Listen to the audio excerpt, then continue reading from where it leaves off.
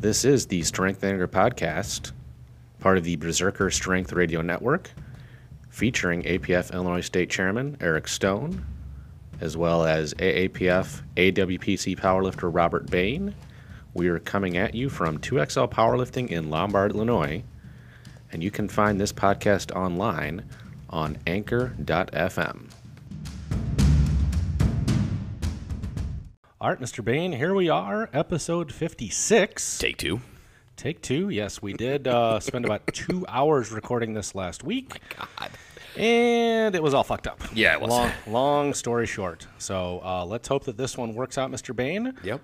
Let's tie up any loose ends from past episodes. I do encourage everyone to check out Emma Jarman's work.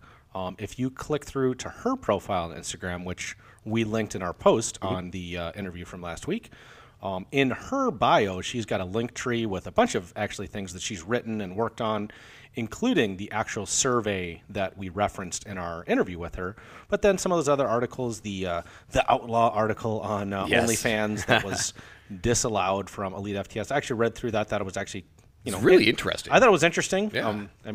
Value judgments aside, just because you don't like something doesn't mean it's not happening. It's just like with drugs. And doesn't mean it doesn't have value to some people. Right. So I think her work is interesting.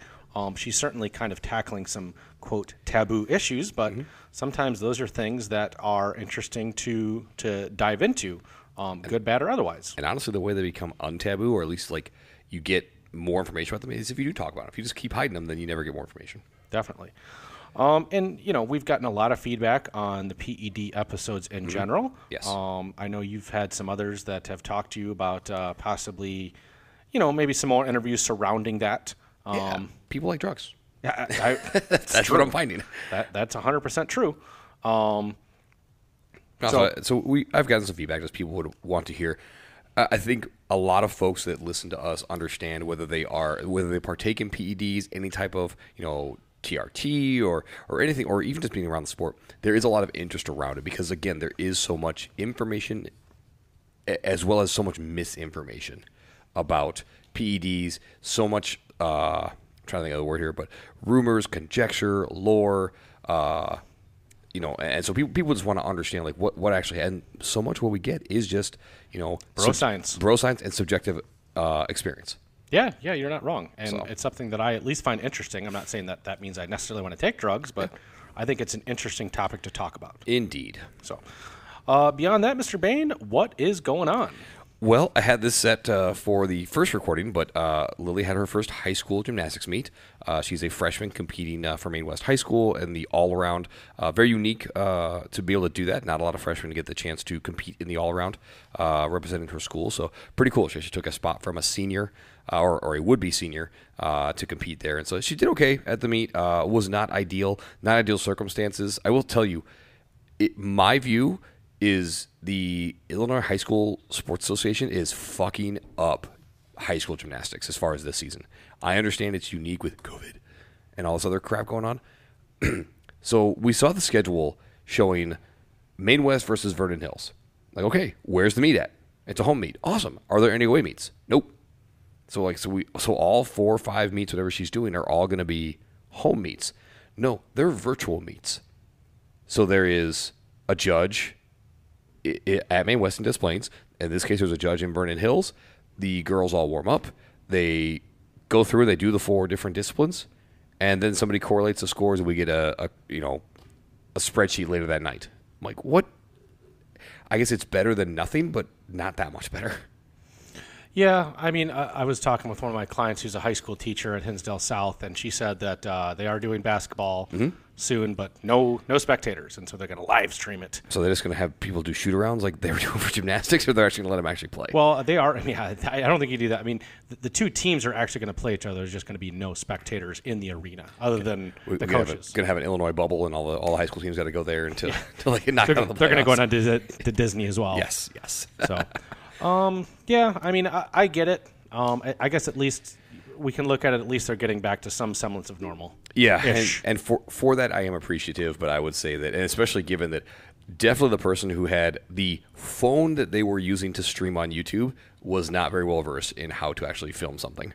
Yeah, Yeah. Just get a tripod. That's all you got to do. Just get a fucking tripod. Yeah, you can buy one for your phone. I got it off Amazon for like $10-15, and it's actually a decent tripod for that purpose. I told Lily, I'm like, talk to her coach. I'm like, talk to her. I do not care. I will buy the tripod for the team. I will donate it to Maine West. Yeah, please, for the love of God, put a fucking phone on the tripod. Jeez. Anyway, I mean, it looked like, have you ever seen it? Since we're a day after the Super Bowl, if anybody watched that close-up video of the weekend on the Super Bowl halftime show, that's what it fucking looked like. Yikes. Very much so. Stone, what's going on with you?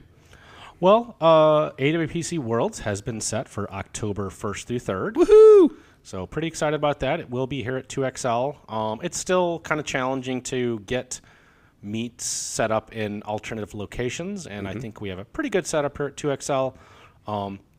Just like last year's combined WPC, AWPC Worlds, we will have a meet hotel just on the road to Crown Plaza in Glen Ellen. It's actually literally less than a mile away. It's like a 20-minute walk, but we will have some transportation running to and from there. We'll run weigh-ins there so that for people that are staying, it'll at least be one less trip. Yeah, we've got that all set, AWPC Worlds. This weekend, I did attend the Ernie Franz funeral.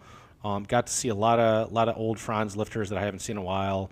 I saw Noel Lavario. I saw Isaac Lavario. I saw Tony Luna. I saw Bama Hibbing. I saw Sammy Greco. I just saw that. Who I didn't even recognize. He came up and gave me a hug. And, with masks, it's kind of hard to tell who people are. Did he at least wear the white singlet so everybody recognized him? He said he wasn't done. He said the white singlet was not retired yet. Oh, so boy. I did ask. Oh, boy. Let's see who else. I saw Ed Cohn there. I saw the Little Bridges there. Did you see Barzine there? Because I know he's. I definitely saw Barzine there. Yep. I saw him and his wife, and we chatted briefly. Bob Kelly, who's one of our judges, he and I and Jackie and his son talked for a while. Bill Busby, who works out of 2XL here. Probably some others I'm forgetting, but a lot of old Franz lifters, which was nice to kind of catch up with people I hadn't seen in years. Saw his son Ernie Jr. I didn't meet too many of his other kids, but I knew Ernie Jr. He'd come to some of the meets in recent years. Yeah, I've seen his son. So it was a short service. It had the full color guard from the military, which was cool. I don't know that I've been to a funeral that had that. They play taps. I think so. It's the horn, you know. Yes. Okay. Oh, God. That teared me up a little bit. I have to be honest. I've gone through so many military funerals, either for my family or friends, and I can never get through taps. Yeah. But it was somber, but a nice service, and we will do something for Ernie. Something with the Illinois State Meet coming up this year. We've got the Ernie Franz Museum, which was already being set up prior to his passing. We will do some kind of dedication and something related to that coming up. So awesome. Other than that, Mr. Bain, what is your fake news? God, I love that button. Startups, specifically tech startups. This does come from some of my work experience, especially fairly recently. It's basically a Ponzi scheme. You have the early investors who are the only ones that are going to make real money in this, and VC money gets pumped in the hopes. What is VC for those that don't know? Venture capital. Got it. And these are people that have this risk tolerance, so they know going in that there is a chance that this is not going to make it. But more often than not, the businesses themselves are not concerned with solving a problem. They're concerned with their next, what they call raise, or the raise in funding, or the next round. So if you ever hear somebody talk about, hey, it's a Series A, a Series B, a Series C, that's their, venture capital round of funding. And then you hear a seed round, that is where like somebody's giving you your initial big pump of, financial capital, right? So, but then once they hit the IPO, initial public offering, everything hits the fan. Or as they're getting ready to go for the IPO and all of their books have to be exposed, shit hits the fan. Great example of that a couple years ago was the WeWork scandal, and where they had to pull the IPO before it happened. They were basically fudging the books, very Enron-esque when it came to making up fake, revenue and dollars and profits. And WeWork was basically like they would go and buy commercial real estate and have offices that, like you and I, if we wanted an office for the Strength and Anger studio, we could go have like a very short-term, we could flexible leasing. Yeah, like, hey, if every Tuesday at 2:00 in the afternoon until 4, this is the Strength and Anger Studios, and this is your guys' Right. space. Clean your shit out when you're done, but you guys can use the space and it's yours. Which kind of, maybe, especially pre-COVID, I'm sure post-COVID, I don't know how that's going to, people probably don't want to be near each other. I will tell you, like, Airbnbs are getting destroyed during COVID, and that's another one. Yeah, I mean, but let's say pre-COVID, Yeah. I maybe have a little, sole proprietorship type of company, and I don't want to work from home, which is what everybody's doing now, but I don't want to work from home. I mean, I don't know about you, Mr. Bain, but like I probably, if I would prefer to go to a place and work. I get why people like working from home. I don't like, a long commute. I wouldn't enjoy that. If I had to drive an hour in traffic, I would certainly prefer staying at home to that. And if I had a mansion and I had a separate office, cool. But there's something for me about like going to a different place and doing work. And so I could see why something like WeWork might work, but at the same time, is it a good enough idea that it actually makes money, given that, there's a reason that generally you have to sign long-term leases with commercial real estate, because otherwise you don't have that monthly annuity coming in. Exactly. And yeah, so other examples, Uber, and now many companies are not IPOing because of this kind of stuff. And so it is frustrating to me because I think technology is a really cool thing that can help enhance the human experience. But more often than not, what I see as I meet more and more tech entrepreneurs is you have really, really good people, and then you've other ones that all they're worried about is just raising VC money, because what they do is they then get to reap the benefits of that because they are the initial idea bringers. And so, hey, cool, I raised my Series C and I raised $100 million. My cash out is $5 million, and everybody else can go fuck themselves, San Diego. So basically their customers are the venture capitalists, the people who give them money. The Yes. customers aren't actually the consumers. Their goal is to sell the idea to people who give them money, Yep. rather than creating a product or a service which meets the needs of the actual marketplace. Yes. So case in point, even though it may appear there is a service, Uber is a great example of this. So you've used Uber before. I have used it many times. And I like Uber. I do. I love Uber Eats. Uber Eats is great. But Uber has never turned a profit, ever. Yikes. You know how much they had in the bank when I left there in 2018? $24 billion. That is other people's fucking money. Wow. And that is why people could go and spend the money like we all did when we were traveling around pre-IPO. And so Right. it is stuff like that that is, it blows my mind. And the more and more I'm around startup culture, the more jaded I become about it. But isn't this basically what happened with the .com bubble in the exact in same the late thing. 90s? It's Like, the isn't this exact the same exact same thing? It is the exact same thing. Okay. Except it's on a higher scale because those guys may have $10,000 for the year in T&E, travel and expense. Some of these places, they have individuals that are doing $150,000 and $200,000 a year in travel and expense. Yikes. Very much. That is. Listen, you fake news. You fake news. And depending on which side of the spectrum you're on, that's a very ironic use of fake news. So, Stone, what's fake news? Fake news. Fake news. Fake news. Fake news. I'll tell you what fake news is. Banning peanut butter totally in schools. Please tell us more. I literally ate a peanut butter and jelly sandwich every day for lunch from like probably first grade through the end of high school. Part of that was laziness, because my mom told me, if you are willing to have the same thing every day, and that I can just basically just make a quick PB&J, I will make you lunch for as long as you'd like, as long as you live in this house. Done and done. So if me not having to make my own lunch meant having the same thing every day, I can live with PB&J every day. Yeah. Fast forward to now, and it wasn't that long ago that I was in school, 20 years ago. In my son's public school, like literally nuts were just completely banned because of nut allergies. Now in the private school, totally cool. They don't care. Catholics apparently are good with Just with nut peanut butter. everywhere. Wow. And I'm going to reference a 2008 Israeli study, which was, quote, early consumption of peanuts in infancy is associated with a low prevalence of peanut allergy. And I looked this up because it seems as though there are more nut allergies now than we were kids. And that actually is true. Yes. And of course, nothing's, settled science, quote unquote. We're always searching for the truth. But Just follow the science. but at least what the what the postulation is based on that study and a couple other studies and based on the behavior of schools and parents is that a lack of exposure to the allergen of nuts and peanuts has led to more cases of nut allergy rather than less.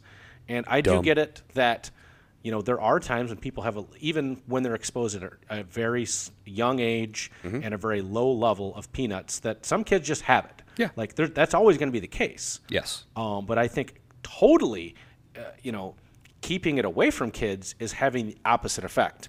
It is, because they can't develop the ability to fight any potential allergens there. Right. And it's we've talked about before. It's the same kind of idea that we talked about with Fred Clary in that interview, is that if you totally live in a bubble, well, what happens when you go out of that bubble? Well, you're going to, be exposed to pathogens and allergens you've never been exposed to before. It's like when they talked about the smallpox blankets that wiped out the Native Americans. I don't think that's exactly what happened. I think it was, yes, European settlers came over here and they carried diseases that the Native individuals had never been exposed to. So especially because, the way in which disease was transferred was not fully understood at that time. That, yes, a large percentage of that population was just wiped out because they'd never been exposed to the same pathogens that, killed millions of people hundreds of years earlier in Europe. Imagine that. So banning peanut butter, peanuts in schools is... Come on. You are fake news. Okay? You're fake news. Very fake. Very wrong. Well, Mr. Bain, let's move on to the hot topic. No, not the store in the mall, but the hot topic of should openpowerlifting.org take an editorial stance on, quote, subpar lifts. So there's a new wrinkle in this. So this argument stemmed from a questionable, I'll say questionable, all-time world record squat at an RPS meet. RPS has a, I'll say, subpar reputation as a organization. There is some loose judging, as far as I have been told, and the standards are not, certainly not IPF/USAPL, but I would say even by those who are a little more agnostic to that, they're pretty easygoing standards when it comes to squat depth, etc. It's interesting because I've heard some RPS meets the judging is very strict. And then I've heard other meets where it's very loose. So I think maybe inconsistent would be... maybe a better, more accurate term. And I think that's true of a lot of some of these, lesser organized organizations. The offshoots of the APF. And this has been true of the APF at times as well. I think we've cleaned it up in the last 10 years. But I think, in some of these organizations that are it's a very loose association between meets. Yes. I think inconsistency is something that is... more prevalent. I would agree. So that's what kind of stemmed this argument of having some type of committee or open powerlifting as the curator of all the records to determine if these should be actually allowed. So could open powerlifting do this? 100%. They could. They have the data. They could do these kind of things. Should they? In my view, not unless they want to change their mission. And the reason I say that is because they have basically stated that they want to be agnostic and they want to basically be a data repository. Now, they have made some steps in a different direction with disallowing certain meets because they were either not affiliated with anybody or not sanctioned. And then I think there was another instance not too long ago where it wasn't even an unsanctioned meet. It was something else that caused them to disallow some results. I do like the idea of legitimizing record, but what is the end goal? And honestly, this was raised fairly recently. Do all-time world records really matter? If your idea that the IPF and the USAPL are the gold standard and they're the only thing out there, then what does the all-time world record list have to anything to do with you? It doesn't. Right. The IPF and USAPL records are what matter. Or the USPA records. Correct. And so if the end goal is just to say, I told you so, we'll get fucked. If somehow you were going to bring this to a professional sport, I mean, potentially I'm on board, but that is going to take some type of consolidation, which the problem with that is cool. You get consolidated, and the reason why we have so many splinter organizations is because, as we've talked about many times, Eric, that guys don't want to be governed by one ruling body, so they go make their own Fed. Egos. Yes. And honestly, it's a free market, and you're able to do that because this is America. Yeah. Did you forget? This is America. Well, What are your thoughts? yeah, I mean, this isn't without precedent. We've talked about this before. In fact, I think it was in the episode with Jackie that in the Palouse Throwback, we talked about the first IPA Nationals in which Anthony Clark set an all-time world record at what should have been an all-time world record total, and actually got an 1,100-pound squat passed. The 1,100-pound squat he turned down later because the video showed the spotter or spotters were touching the bar. But because of the rules, the actual way the rule book was written in the IPA, it was written differently than every other organization. It was essentially written, get the hip joint below the knee joint, not the standard depth rule, which is get the top surface of the thigh where it meets the hip below the top of the knee. Because their rules were different, Powerlifting USA disallowed IPA lifts on the top 100 until they changed their rules. Yes. And some would argue that their depth standards were still, maybe inconsistent or subpar. I wasn't around back in the 90s, late 90s. At least not around powerlifting. You were alive. Yeah, sure. Yes, I was alive. I wasn't powerlifting. But there was a time when they disallowed lifts on the top 100 list. Powerlifting Watch, which was kind of the precursor to Open Powerlifting, it was more of a blog with, a records list. They disallowed Sunlight Power meets, which were quote sanctioned, but they weren't real sanctioned meets. I mean, it was, and I think we've talked about this before. Dr. Daryl Latch, a pretty good guy, nice guy from all by all accounts, and maybe was a decent entry point for some lifters that needed a less stringent meet, but essentially an organized gym meet. It was one judge, him doing the scoring on the mic, calling the press command from the scorer's table. Jeepers. And so I think Powerlifting USA did count their lifts, but Powerlifting Watch took a stand that there was not a true sanctioned meet with 3 judges, and they also were disallowing most unsanctioned meets. And it was kind of controversial because there were like certain well-organized unsanctioned meets that they allowed, like at the time the Raw Unity meet, which was unsanctioned but was organized by one of the owners at the time of Powerlifting Watch. So they did allow that. Right. So there is some precedent, but what's the reasoning we're not allowing this particular lift? Just because you didn't like the judges? I mean, by all accounts, RPS is an organization, although when Gene Rychek started it, he said it is definitely not a federation. Definitely not. We don't have membership fees. It's definitely not a federation. Not a fed. No federation. Not an organization. In fact, RPS was originally Rychek Power Systems and somehow changed to Revolution Powerlifting Syndicate. We'll allow all feds in here, but he just took the entry fee and added $30 to it. Instead of having the membership fee once a year, it was in every meet. So some people have said. Whatever. But, I mean, what's the reason for not allowing this particular lift? Because a cell phone video, it didn't look good? I don't know that that's a good enough reason. And we talked about the same issue when we talked about Michael Soong a year ago. Yep. These are the same arguments that came up when he did his all-time world record list, is that, should that one be allowed? Well, it got passed. And we give a lot of credit to Michael Soong. I think he did a great service to the sport. He did a ton of record keeping that nobody else was ever going to do, especially prior to some of the database technology that Open Powerlifting is using now, and not to mention multiple volunteers working on it. Global volunteers. Yeah, not just one person, Michael Soong. Yeah. But, at the end of the day, what did it mean to set an all-time world record? It's basically just a list a guy kept. You're on the top of the spreadsheet. Right. I mean, literally, he had sent me this. It's literally a spreadsheet that Michael Soong came up with. And that's the same thing that Open Powerlifting is. Yeah. That's not to denigrate it. I think it's a cool website. It's a cool service. Yeah. But when you say I set an all-time world record, that basically means you're at the top of that database. Yeah, that's it. And, if you want something to have legitimacy, that's what an organization, that's what a sanctioning body is for. And we have a million sanctions, and that's not going to change. And why would a website be able to change that?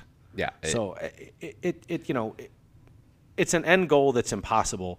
If you want legitimate world records, then set them in a legitimate organization. Set whatever the world body is for the USPA, or set an IPF world record. Set a WPC IPL. world record. IPL. Set an IPL world record. Yeah. Or World Powerlifting, which is the new offshoot from IPF. Yeah. With I believe the guy who created the Wilks coefficient.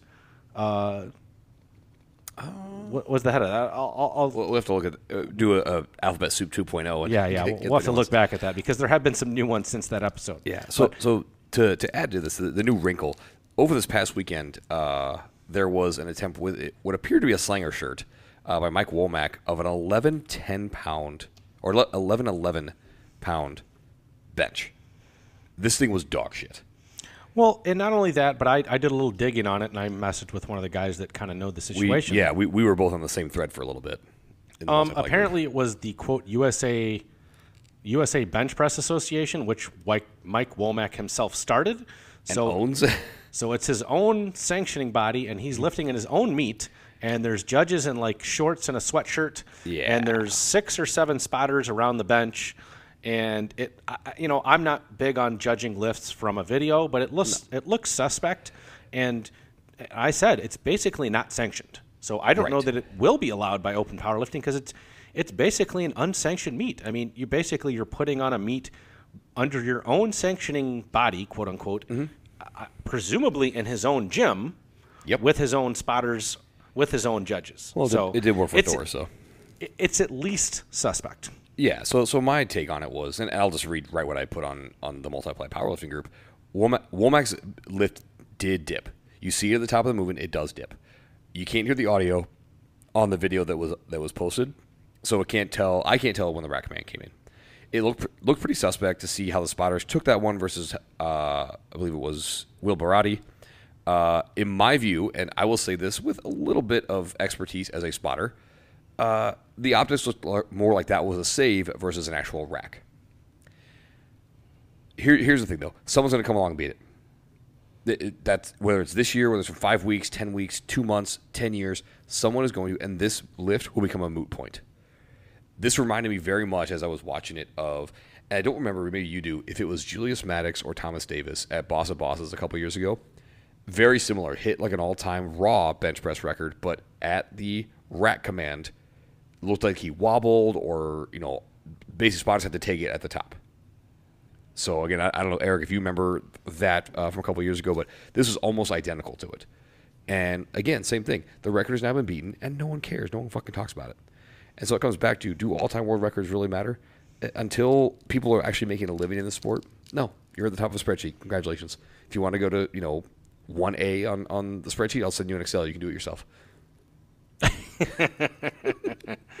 I agree. So that's my take on the hot topic. Well, let's move on, Mr. Bain. Oh, let's move on because we need to talk about some Stone stories. This is because I actually was here for this one. Oh yes, I cannot wait. This is a more recent one. So this is post moving into the new 2XL. I think pre-COVID. I want to say it's almost a year ago at this point. Yeah, it probably was. It was shortly after we moved into this new space. So a dude randomly comes in for a tour. And even back then, pre-COVID, it was usually that we wanted people making an appointment. Like if they said, hey, can I come in for a tour? I mean, I'm often with clients. We don't have a front desk attendant because that's just not our business model. Mm-hmm. And so, this guy comes in early in the afternoon, and I was turning my client, Jill. She's, been a client for 5-6 years now, and she pretty much knows what she's doing. So she said, yeah, go ahead and talk with this guy. He's a shorter Asian man, shorter than me, maybe 150 pounds soaking wet. Mm-hmm. And I take him around, and he asked me if we have strongman equipment. And I said, yeah, and I show him the stuff we had. I don't know even know if we had a yoke at that point. Maybe we did, because I think we did. Okay, yeah, we did. We had a yoke, farmer's handles. We have, present tense, yoke, farmer's handles, sleds, a couple big tires. So, I mean, we're not a strongman gym, but we have some strongman equipment. But he was told. Right, and he was told that we had Atlas stones. And I'm like, well, no, we don't have those. But I was told. Yeah, I was told you do. Again, this guy's 5'4", maybe 150 pounds. We got a 50-pound med ball that's probably heavy enough for you. Pretty much. And then he just stood there staring at me, and I said, "Well, if you'd like to keep looking around, have at it." Tear it up. Because I had to get back to my client. Mm-hmm. I didn't see this, but one of our members, Javi, saw him going around and literally like knocking on the weights. Fake weights, very wrong. Like seeing if they were like legit or fake weights. I didn't see this, but Javi told me about it later. Brad Castleberry doesn't train here. They're real fucking weights. Yeah, what's funny is I remember back to one of his original emails. he wanted to know if our weights were accurate and if they were consistent. And I was like, well, this is probably the place for you because I probably keep the weights as organized as any facility possibly could. Until there's a meet and they're fucking everywhere. Yeah, I moved them all back, though. Yeah. So same guy then emails Howard and I, because I did tell him, if you want to come again, you need to set an appointment. So he emails both Howard and I about a day pass. And he emails both of us, and he asks both of us if he can get a free week pass. Was this together or separately? Separately emailed Howard and I and asked the same question. We both give the same answer, by the way. No, wrong. And then he finally does set an appointment. He ends up coming 2 hours early from what he said, because I think I had, as usual, probably a 4 and a 5 o'clock client. So I told him he could come at 6. Well, he just showed up at 4:30. No problem. I'm with a client, so I have him fill out paperwork. And he once again asks about a free week pass. No. I said, no, we don't do free week passes. And I asked him. And then? I said, have you been here before? He's like, no, I've never been here before. And I'm like, I look at him, and then I look at Javi, who was there the first time he was there, and Javi just nods his head, like, yes. And I was like, is that the same guy who knocked on the weights? And Javi says, nods his head. Yes. I was in the gym at this point. I was actually over on the turf stretching out and everything, and Javi comes over and starts telling me all this, what was going on while this guy is doing what you're about to talk about. Yes. And then he goes in one of the power racks and proceeds to do some quarter squats. And I'm being generous when I say quarter squats, like not even like barely knees at 90 degrees. Wow. When I'm done with my client, because Jill usually, sometimes we might finish up in 50 or 55 minutes as opposed to 60. She sometimes gets there early, does her warm-up on her own. And so I said, hey, I got a couple minutes before my next client. Can we take care of payment? Oh, can I finish my workout first? Sure, asshole. Yeah, like, okay, dickhead. You're the one that came 2 hours before you wanted to. Has asked 3 to 4 times about a free week pass. So, yeah, sure, no problem. Whenever you're ready to pay, player. And he proceeds to never be seen or heard of again. In fact, I think you were even kind of watching him a little closely because it looked like even with his quarter squats, he looked like he was going to fail. He was struggling, so I was like, the spidey sense was tingling, or the spotter sense was tingling. Sure. I should say. So, yeah, it was no bueno. So, quite the interesting occurrence here in the gym. Let's go ahead and move on to our Plusa throwback. Throwback.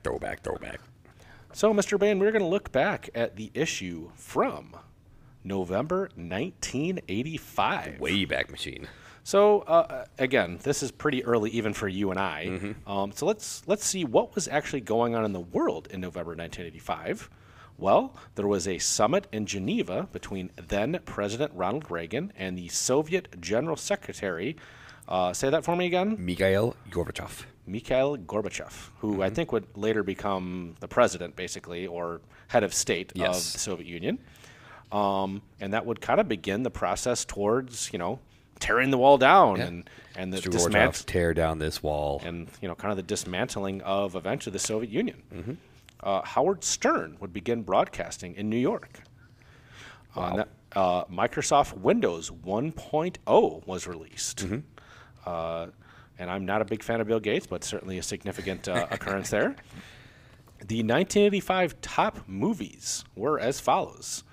Back to the Future, one of my favorites. Rambo 2, Beverly Hills Cop, excellent movie. And Rocky 4, which was, I believe, the one where he faced the Soviet boxer. Correct? Drago. Right. I like that one. Although that gets a bad rep. I like that one. It's a great flick, man. I know. It really gets a lot of hate, though. I mean, it spawned the sequels, Creed and Creed 2. Which also get a lot of hate. Yeah, I don't understand why. Also, very fun, our former Commander-in-Chief, do you know when his first debut on a national TV show was? I do not know. November 17th, 1985. Wow. Yes, he was on 60 Minutes. I see. Yeah. Speaking of. His slowly rise to power, huh? The 1985 top TV shows. The Cosby Show. Canceled. Family. And I love The Cosby Show. It was one of my favorite shows growing up. Just the fact that he was a weirdo, neither here nor there. Yeah, it was still a good show. Yeah. Family Ties. I was a big fan of Michael P. Keaton, played by the same. Why can't I think of his name? That played Marty McFly in Back to the Future. Michael J. Fox. Michael J. Fox, yes. Oh, the guy who made Timor's Phone, yeah. I wonder if Timo will listen to this episode. He will, because he knows I make that joke all the time. Good. Murder, She Wrote. Great show. And 60 Minutes. Yeah. And that's why it was so popular, because Donald Trump was on there. Mr. Bain, what was going on in the Bain household or with you in November 1985? Well, I would have been 3. Believe my dad was either just finishing or was about to finish commuting back and forth between D.C. and Dallas. He was working there. I talked about it in our first recording. Dad actually was part of the group that kind of built the infrastructure for the first cell phone network. The VNet network, and so Dad worked on that when he was with MCI, and then eventually WorldCom, Verizon, and all the other iterations that it's been. But I was 3, living it up with Carol at my house, and Dad was commuting and coming home and doing parent things. So not a lot going on there. So Stone, what were you doing? I was 2, and apparently I was an early talker. And at 2, I was already I just went from talking to apparently talking in full sentences. So like babble and then in full sentences? I mean, apparently just talking in full sentences. And my grandparents, my dad's parents, loved taking my brother Ken because he would just sit in the back seat and be quiet versus I would just literally talk nonstop and ask tons of questions about everything. Makes sense. So on the cover of this November 1985 issue is the man Dr. Squat Fred Hatfield.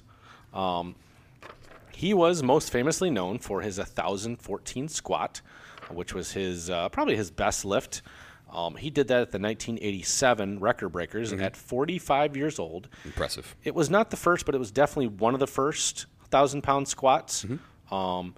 He had not done that at the time of this issue, but his best lifts overall in competition were 1,014 squat, a 523 bench, and a 766 deadlift. He ended up winning 2 IPF world titles, one in 1984 and one just after this issue in 1986. In 1988, he bombed at USPF seniors, and he never competed again. And he competed for many years. Very interesting. I would love to understand what happened there. Yeah, and he competed from the mid-70s up through that 1988, and then after that, done. Not even another small meet. Just cold turkey. He died in 2017. He apparently had cancer. And he was known as Dr. Squat because he did have a PhD in sports psychology. And his website, drsquat.com, is actually kind of what got me into lifting. I found his website. I read all the articles. It got me, interested in lifting. I was lifting in football, and I just wanted to know more about it. The message board was how I found out about Franz Gym. I made a message board post and said, hey, I'm interested in learning more about powerlifting. I'm in Aurora, Illinois. And somebody said, oh, I think Ernie Franz and the APF are based out of Aurora, Illinois. And I'm sure someone had a chuckle when they saw that. I go, wait, you're in Aurora? Are you fucking kidding? And the article in this Powerlifting USA was on the safety squat bar, which they called the, quote, magic leg machine. It's not a machine. It's not mechanized. Well, that's what they called it. Fred Hatfield talks about that the actual inventor was Jesse Hogland, a name I'm not familiar with, but Fred Hatfield was definitely the person who popularized it back in the 80s, and he sold it as well. And I would say, though, Westside probably takes credit for really popularizing it in the modern era. Yeah, they brought it to the forefront with, all the different variations they do with that silly thing. And there is a picture in this Powerlifting USA of Hatfield, Dr. Squat holding the racks. And I'm not saying that they are bad, but I don't remember him ever calling the hands in front holding onto the rack with the safety squat bar, quote, Hatfield squats. I believe that was something maybe Josh Bryant popularized, and he was buddies with Fred Hatfield, so it's possible that that's something that he got from him. But I remember Dr. Squat talking about, merely having the hands out in front, holding the handles more for balance or to give yourself a self spot if you were training by yourself. I don't remember him advocating the way that they are done now. Again, that's not to say that's bad. That's just not the way I remember Dr. Squat talking about them when I would, frequent his message board. Right. There was an advertisement for the MSSA, First Annual Winter Nationals. And being run by Rich Peters, who was and is the president of NASA, and Not the National Aeronautics and Space Association. No, the Natural Athlete Strength Association. Go back to our Alphabet Soup of Powerlifting episode. Yep.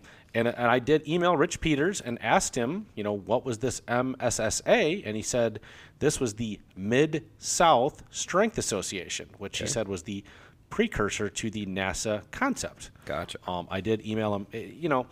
I would say when I've emailed Rich Peters for questions like this, he's usually given me, a response, not like a long response, but, kind of just a quick response, Sure. polite. I did ask one follow-up question, and I did not get a response. So, I asked, I think I know the answer is that he left. He was previously USPF meet director, and I believe he left because of drug testing. I'm a little curious why he just didn't go with the ADFPA. I mean, I guess he wanted to do his own thing, which he did and still does, So wait, he didn't like a rule, so he made up his own fed? basically. Oh, weird. There was an advertisement for the Inzer Power Shirts, and Nice. Ted Archidi was in the picture. Supposedly, he regretted later that he didn't do his 7-Eleven bench raw, even though, he said it was an early shirt that didn't get that much. That's what everybody says about gear. Oh, I didn't get that much out of it. Yeah, sure. No problem. There was an advertisement for Ernie Franz's 10 Commandments of Powerlifting book, plus a poster apparently came with it. Wow. And I wish I had this poster of Ernie deadlifting. Yeah. that- and I think Marosier may have this up, Yeah. up at the gym. Yeah, I bought, when I went to Franz Gym, I asked Ernie about buying this book, and it was out of print. And you could go back and listen to our episode with Howard Penrose where he talks about republishing the book. Ernie didn't have any copies of the book when I went to Franz Gym as a high schooler, and I had to order it from Ricky Del Crane, and I did not get the poster. Gotcha. There was some comments on the formation of the APF, and an apt subject to talk about, since that is our topic at hand of the day, is the American Powerlifting Federation. But as a reminder, at around this time frame, just to give some context, September 1984 was the first world competition with South Africans. It was around 82 that the AMPF, the American Masters Powerlifting Federation, was formed. You can go back and listen to our episode on the Franz versus USPF IPF lawsuit. But around this time frame, I believe earlier in this year, Mare Sternberg and Felicia Johnson had competed and won at USPF Seniors. Maybe that was the year prior. No, if it was September '84, it must have been that next year that they competed and were banned from competing at IPF Worlds. In July '85, probably after that Seniors, Franz Sternberg, Johnson was on at the beginning, she later dropped out, sued the USPF in July 1985. So just prior to this issue. Right. And we go into deep detail on this on the episode. Yeah, where there's a lot more details. pull the court documents, all that fun stuff. Yes. It's great. There's big money, U.S. Marshals. It's really fun. Yes. There was a Ken Lester column which reaffirms that the NPA was the first splinter organization, and said, powerlifting is tried to stay together, but it's always been kind of splintered. There was the MPA, and there was the ADFPA, which has become the USAPL. He does talk about equipment approvals, and the APF could be successful if they, quote, make lifting less complicated for the average lifter. And he talked about, even at that time, how the USPF and IPF had equipment approval fees, and how, why should your local lifter, which probably will never even compete at nationals, have to wear, quote, approved gear? I mean, it made sense then. It makes sense now. And I guarantee the fees were way less back then. Yeah, $249,000. Wow. Good money if you can get it. Yeah, why not? There was a letter from Dr. Conrad Cotter, who we talked about in that Franz versus USPF lawsuit. In fact, he personally won a judgment in that lawsuit, and then asked for too much money, and then got none of the money. It's pretty interesting. You'd have to go back and listen to the full episode to get the context. But he comments on the recent seniors and said, judges are often neglected and they only get negative feedback. But did apologize poor for. babies. He did apologize. One lifter apparently, he thought that he got red lights because he was wearing supposedly an illegal erector shirt. And if you're not familiar with what an erector shirt is, it's essentially a tight polyester shirt that supposedly helps keep you more upright. I've never, I have worn one. I didn't get much. Yeah, I didn't get much out of it. And apparently it was stamped legal, but in the IPF, you're not allowed sleeveless erector shirts. And he apparently had pulled the sleeves up, and he thought that's why he got a red light, so he took it off and then got red lights again, and they said, oh, we red lighted you last time because of depth. And so that was some controversy around that. Gotcha. There was another lifter who did some kind of hula dance after his last deadlift and, quote, was reprimanded for doing a dance after his lift, versus another lifter did some kind of similar, not a hula dance, but some kind of similar celebration, and nobody said anything. Well, it doesn't matter to me. I don't need approval from some khaki-clad goon squad. Sure. So I don't see why they would need either. Of course. It seems as though this seniors kind of caused the AMPF to go into overdrive more as the APF. And again, the AMPF was the American Masters Powerlifting Federation. Now, was it supposed to be geared more towards those who are over 40, or is it just... Originally it was. Yes. Originally it was because Ernie had some issues with the way he ran the IPF Masters Worlds. Gotcha. And he separated the age categories into 5-year increments, and the Yes. IPF wanted it only in 10-year increments. And apparently they disallowed all the world records that lifters had set at that meet. That's when he formed the AMPF, and I think it was a drug testing issue as well. Yeah. And that's always been an issue with the APF. Ernie didn't feel they should be drug testing and felt, well, especially for masters lifters that, again, their testosterone probably is lower when you get over 40. But it seemed like after this seniors that the APF became more of a direct competitor to the USPF and not just like an adjunct organization more designed for masters. Larry Pacifico, who I believe was integral in the starting of the APF, commented on it. He said that they would honor all older records and maybe even continue to honor records from other organizations, almost kind of like an all-time world record list at the time. So open powerlifting of them. The first WPC Worlds was to be held 1986 in Hawaii, held by Gus Rethwich of the Hawaii Record Breakers fame. And he talked about that the first... he didn't say the first, but he said at the 1986 APF Seniors... the squat and bench will be conducted with the round system, which is what we still use in powerlifting, and that the deadlift would be run in, quote, the standard way. It's the Olympic lifting way, correct? Which is basically a session model where the bar weight never goes down. So once you load a weight on the bar, it never goes down. So it's possible that you could follow yourself. If, let's say, you open with 500 and go to 525 and then you go 540, if there's no one with weights between there, you could literally follow yourself, which is why we got rid of it. But they said that might inject some more excitement into the scoring. Gus Rethwich said that Hawaii would be fully APF, and he had previously been the USPF Hawaii Record Breakers meet director. He said he was totally against drug testing and said, unless you can drug test everyone, then there's no point in drug testing. He gave the example of, well, what if you drug test the first and second place winners and they test positive, and then the third place winner becomes the first place winner, but you didn't drug test them? So I get his point. I think that's why generally you do it randomly at a percentage, because it is cost prohibitive otherwise. Yes, it is. He would later go on to form WABL, the World Association of Bench Pressers and Deadlifters. More on that in our Alphabet Soup. Exactly. APF rule changes. So they did talk a little bit about this. They did say that they would not ban lifters or officials for, quote, outside behavior.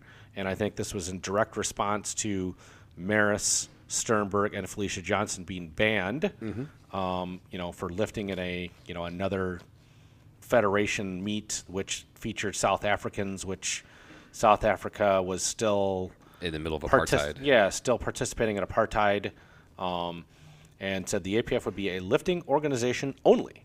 Okay. The apparel on lifters would not ban, and then the APF would not ban persons' names, clubs, or insignias, which apparently the USPF and IPF did. And still do. Correct. You have to have approved logos. But I want to know, do they ever hound Nike or Reebok or Adidas for money? that's an excellent point. Like, what if I came with a Nike branded T-shirt? Is that okay? Well, I think the T-shirts are like the shoes. Yeah. Like, I mean, why is that okay? Yeah, that's again. I don't know. I would actually love some feedback on that. Yeah. Do shoes have to pay it? Because belts do, correct? I believe so. Yeah. What if Nike came out with a belt? Would they allow that in the IPF, or would they go to Nike and say, you got to pay us $250,000 to have your belt used in the IPF? To which Nike goes, So, okay, "Get now fucked." this is total rumor and innuendo. Yeah.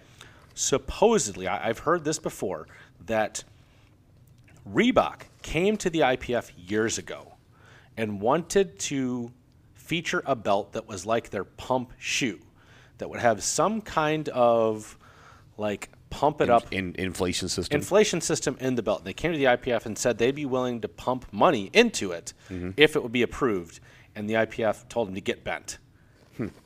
Interesting. So that's a rumor and innuendo that I've heard, is that they wanted to get into powerlifting, and they wanted no part of that. It's very. I feel that may need some additional research. I want to know, like, I remember when they banned like logos on shirts. I'm like, wait a minute. So you're telling me that? Because we know some folks that do live in the USAPL, and they had a very specific type of attire they would always wear, and they had to stop doing it. Yeah. So. Yeah. Where does that end? Can I not wear Nike socks? Yeah. Can I not wear Nike shoes? Again, so I don't know. I don't know all the intricacies of how those rules go. Yeah, I have to figure that out. There would be, in the APF WPC, there would be no rankings of referees and no jury. And if you're not familiar, in the IPF and I believe USAPL, in addition to the 3 referees sitting around the platform, there's an additional 3 referees sitting at a table that is the, quote, jury, with unanimous, as I understand it, with a unanimous decision, they can overturn the decision of the referees if there is a request of somebody, of a coach or a lifter. That would not be and is not the case in the WPC APF. There were some examples of rule changes offered up by APF/AMPF members. Things like, should we allow elbow wraps in the bench press? We do not, and I don't think that would be a good idea. Should movement of the hands in the squat be a disqualification, which I believe still is, but I could see where maybe like a slight movement of the hand, should that be cause for a DQ? Should suits be single ply only? No. Single ply is in fact bullshit. Should fourth attempts count towards the total? No. They do not. Should referees be certified by a written exam only, which they were for a while in the APF, and it was only when then they decided to have, the APF WPC now has 2 levels of referees. It's basically national and world, and you do have to take a practical with the national, which I think is a good way of doing it. I wholeheartedly support that. But at that time, when they had WPC referees, you did have to do a much harder written test and a practical.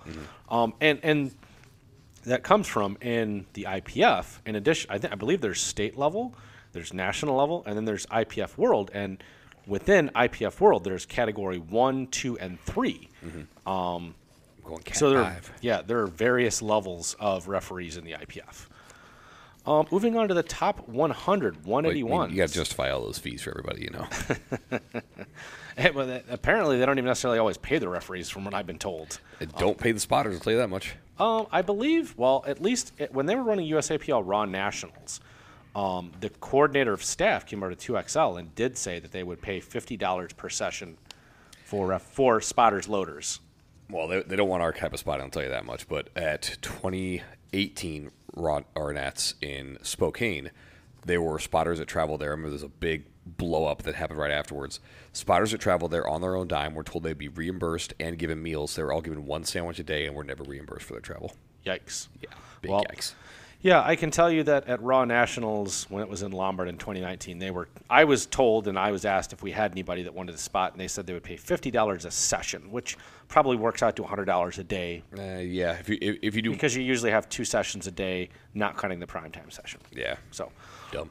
But I was told by referees that came there and worked out at 2XL that they were not paid. I believe, again, rumor and innuendo, that I believe that's what I was told.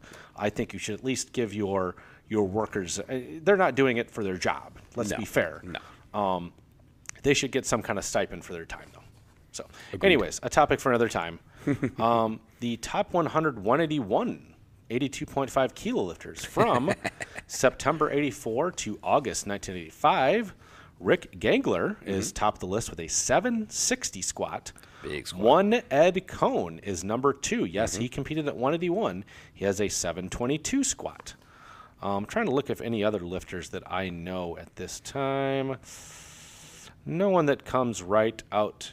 And then in the bench, Rick Wheel was number 1 with a 534 bench. We've got, Ed Cohn is down there at 440. He's at about 16. Ed Cohn is top the deadlift, however, with a 766 deadlift, tied with Rick Gangler with a 766 deadlift. And the total, it is Rick Gangler with a 2,000-pound total at 181 in mostly single-ply gear, probably single-ply suit, and maybe not even a bench shirt. Ed Cohn, number 2, with 1929, and that he set that in. Most of these lifts were done in 84, but a couple in 85. So that's your top 100, going all the way back. Way back in the Wayback Machine. We had a literal advertisement in this Powerlifting USA for steroids. 3 natural, safe steroid formulas. Sure. And this was from Bicker Lab, California. I would love to know if those were actual steroids, if it was just, powder in a can. It seems odd they would be selling It was probably creatine. literally steroids. There was results from the Illinois Police Championships, which was in St. Charles, Illinois on August 15th, 1985. Our buddy Dick Zenzen was the best lifter in the heavyweights. Nice. Totaling 1610 at 220. He did a 650 squat, a 400 bench, and a 560 deadlift. He is a retired police officer now and ran the Illinois State Meet as a longtime APF lifter and referee. Still sits on the APF executive board, actually. And it's interesting, the meet director, whom I was not familiar with, but he did mention that Ernie and Diane Franz were there. Dennis and Sandy Brady were there, who Dennis Brady is the owner of B&W Gym and longtime USAPL meet director. Mayor Sternberg was apparently there as well. So, kind of everybody from across the board was helping with this meet. Nice. And there was an advertisement for the Super Shirt by Franz. And it was advertised as being in polyester or denim cotton, quote unquote. So interesting that, this shows, at least at this point, Ernie was probably the first person with that denim bench shirt. Now, there was, 2 different bench shirts being advertised, Franz and Inzer, but even back in the fall of 85, they were both advertising their bench shirts. Nice. All right, well, on to our topic at hand of the day, Mr. Bain. Yeah, let's talk about this. And I think this is a good topic to talk about, especially since we have had the, not necessarily untimely, but the sad passing of its founder, Ernie Franz. And you and I have wanted to, curate some content related to Ernie Franz. We're going to do some interviews. We've done some other episodes on Ernie Franz. There's a legacy there, and I think you and I both, when we started this, maybe not explicitly, but both wanted to kind of carry that on. I know the work Ernie did, decades ago, contributed to the lifting experience that I get to have today, and I want to, I want to honor that, and I know for sure you do. Definitely. So, the question we've asked a couple of times is why, and this is one of our why episodes. And why APF? Because I have been a fairly loyal soldier and lifter and meet director for the APF for many years. I mean, I have lifted in other organizations. I've judged other organizations. And I have mostly stayed with the APF for, I would say, 4 major reasons, and I'm going to go through those. The first one is the history and the records of the APF. Right. It is a long history as an organization. It's, arguably the second or third oldest powerlifting organization. It was founded by Ernie Franz, my coach and my mentor, and that means something to me, the fact that he started the organization. It was formed out of a place of honesty, I believe, for lifters. And we talked about this in our history of drug testing episode, that even those that were heavily in favor of drug testing, I believe it was Judy Gedney who said that, at least Ernie Franz and the APF are being honest about the fact that they aren't drug testing, and they're not having the facade like at the time the USPF was having, where, yes, we quote-unquote drug test. When you break a record, thus, since the APF has its, history going all the way back to 1982, in fact, in Illinois, they transferred the USPF record book, whether that's right or wrong, neither here nor there, but it's there. The records were transferred over, and thus, if you break a record in the APF and WPC, that actually means something. We talked about quote-unquote all-time world records. When you break an APF-equipped national record, when you break a WPC-equipped world record, that means a lot. Like, that's a big deal. Right. Especially in the open class. Agreed. Even in Illinois, if you break an APF Illinois state-equipped record, which, again, has its roots all the way back to the late 70s, that means something. There's weight. There's no pun intended. There's weight to it. Back in, I think it was 2006, I broke a deadlift record in the 165s that was at the time held by Ed Cohn in the 165s. Now, you beat the GOAT. That certainly doesn't mean I'm stronger than or a better lifter than Ed Cohn, but it was a record he happened to break when he probably stopped along the way in the 165s on his way up to eventually 242. Yeah. He competed at 275 a couple of times too, didn't he? Yeah, I don't think he was ever a full 275. No, he was a light boy. He probably did his best lifting at probably 220, maybe even 198. But that meant something. Like, that was a big deal. It was made a big deal at the meet, and that meant something to me. Yeah. And I think with an organization with history, there is more gravitas to the record book. Agreed. Versus an organization that's just been started. And sure, you're breaking, quote, world records or world records. But when you break them in the APF and WPC, there's something to that. And I appreciate, hence why we're doing this podcast, I appreciate history and something that has a legacy. Agreed. Number 2 is the consistency of the rule book and the rules. And not just that they have been enforced consistently, but that the rule book in the APF and WPC has remained relatively the same for 30 plus years.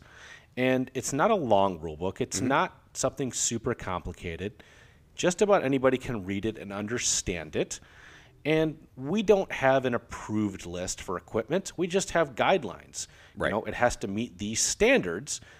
You could make it, you could get a sewing machine and make your own bencher if you'd like. Sure. You could, you could email the guy from Pakistan that emails me every month and white label your own knee wraps and use those in the meet if you want. Sure. The point of the approved list I would get if we're talking about a professional organization, and by professional I mean like where you actually get paid to compete, not a couple $1,000s. Or if it's an Olympic sport where, again, that's more or less becomes your job for a short period of time. Sure, it makes sense with that type of exposure that the organization is getting paid for the exposure that that company is getting. But when you're talking about lifters at a local meet that's in a high school gymnasium, do we need approved equipment for that? No, that doesn't make sense. And I don't think it makes sense to apply standards from the Olympics down to the weekend warrior that wants to compete in a powerlifting meet. I mean, they definitely don't do that in your church basketball league. It's not going to be called the same way the NBA is. Are the rules very similar? Of course, but it's not going to be the exact same. But we used to play 3/4 court 4-on-4 in church basketball. Is that okay? I mean, maybe. Did you guys use a Wilson or a Spalding? I don't even know. Yeah, and did it have the right shape? Was it weighted properly? Was it? Yeah, if you play just like a pickup baseball game, do you have to have the mud from the Mississippi River, worked into the ball to make sure it's the exact right kind of baseball? Oh my God. And it's something where I feel the enforcement of the rules has been fairly consistent in my 20 plus years in the APF. I actually have judged in the USAPL, believe it or not. In fact, I volunteered and I was not paid, and that's okay. I'm not complaining. Well, you volunteered because I did volunteer, and I liked actually working some of Dennis Brady's meets. I've talked about it. It was a good experience for me actually, and helped me later. But I thought the judging there on the bench and deadlift was basically the same as what I saw in the APF. The difference was on squat depth, and I felt that the APF sometimes would tend towards, approving squats that were borderline, versus if it was borderline in the USAPL, it was definitely red lighted. Right. And there was usually the expectation that you should be able to see as a judge sitting upright in your chair that the lifter has achieved depth without moving in your chair, without trying to get eye level with the lifter. They just want to be sitting upright from a long ways away from the platform and see that depth has been achieved, quote unquote, convincingly deep. Right. I do like the fact that the APF and WPC is seen as an organization that would red light a lifter for the execution of the lift. So you would get a red light if you didn't perform a squat that was to depth generally. But if there's something like, say, your equipment isn't put on quite correctly, like a thumb loop on your wrist strap, or even a belt that's illegal, Lifter. or singlet legs that are too long, we wouldn't just red light you. We would say, hey, that's illegal. You need to correct that prior to your next lift. If it's not an intentional cheat, if it's not something that is intended to aid the lift, like a lifter wearing 2 pairs of knee wraps. Right. Or wearing, knee wraps under your knee sleeves. Or a lifter wearing 2 pairs of briefs, as someone in Illinois did a number of years ago that I caught him. Those types of things aside, generally, if you get a red light, it is going to be because you didn't perform the lift per the standards of the rule book. Right. And I like the fact that we have a consistent rule book and have consistency generally in our judging. I would agree. Third, I like the fact that the APF and WPC is a lifters organization. From the start, Ernie Franz did design the APF and WPC to be a lifters organization. We talked about that in our Palooza throwback. He didn't do things like have an approved list. He didn't do things like have a separate layer of judging and a jury to overly judge lifts. It's the focus should not be on the officials. The focus should be on the lifters. Yeah. Most of our officials and meet directors currently are either active or retired lifters. Amy Jackson would be one of the rare exceptions, and I think she does an excellent job despite having not been a lifter, but she had been around lifting at Franz Gym for many, many, many years. She's someone I would definitely like us to interview if she's willing. Yeah. She could talk about her just as being an administrator of the APF, in addition to her being a part of Franz Gym for many years. Right.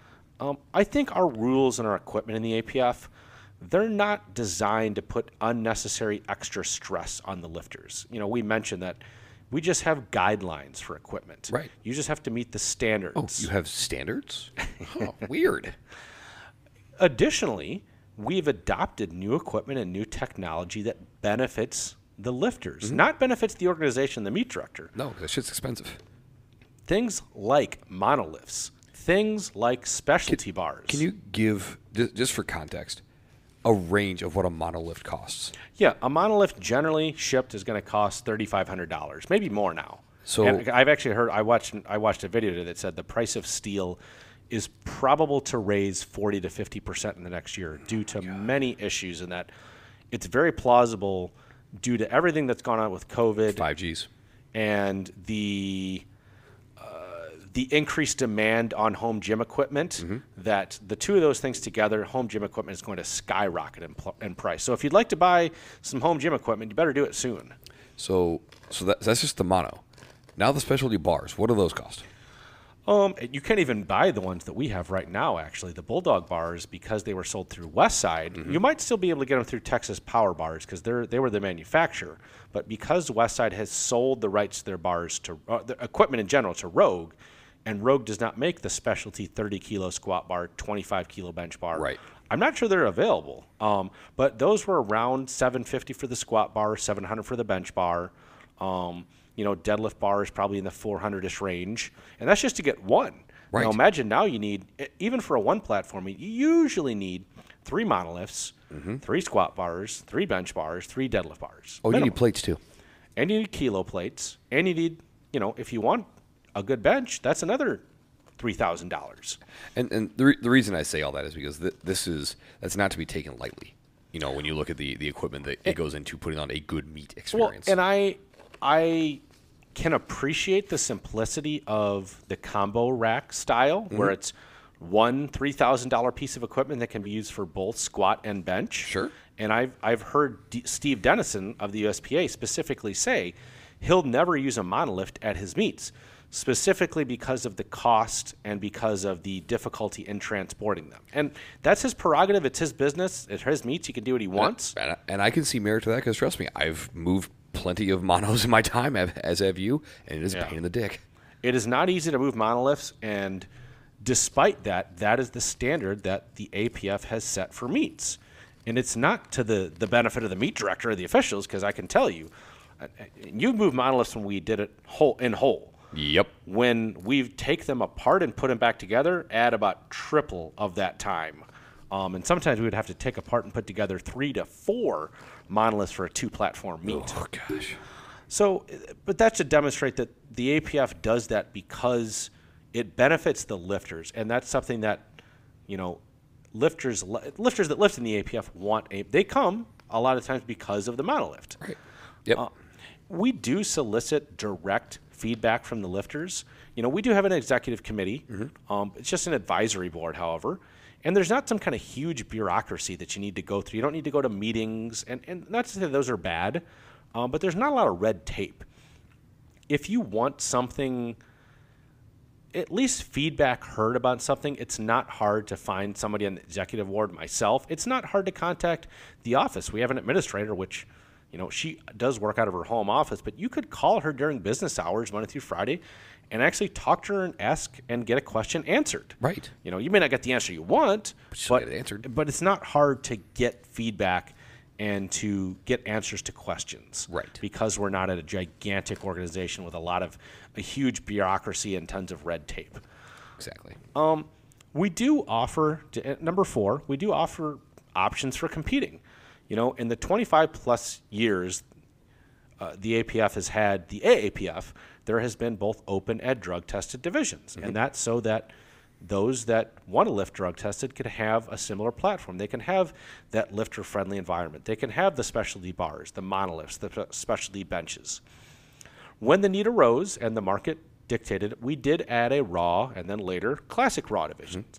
Even though, Eric Stone, if he was ruler of the APF, which I'm not, would rather see some consolidation, maybe just like one raw category. Sure. But, I do believe in that we should be lifter-driven, market-driven. And right now, that's kind of what the market dictates.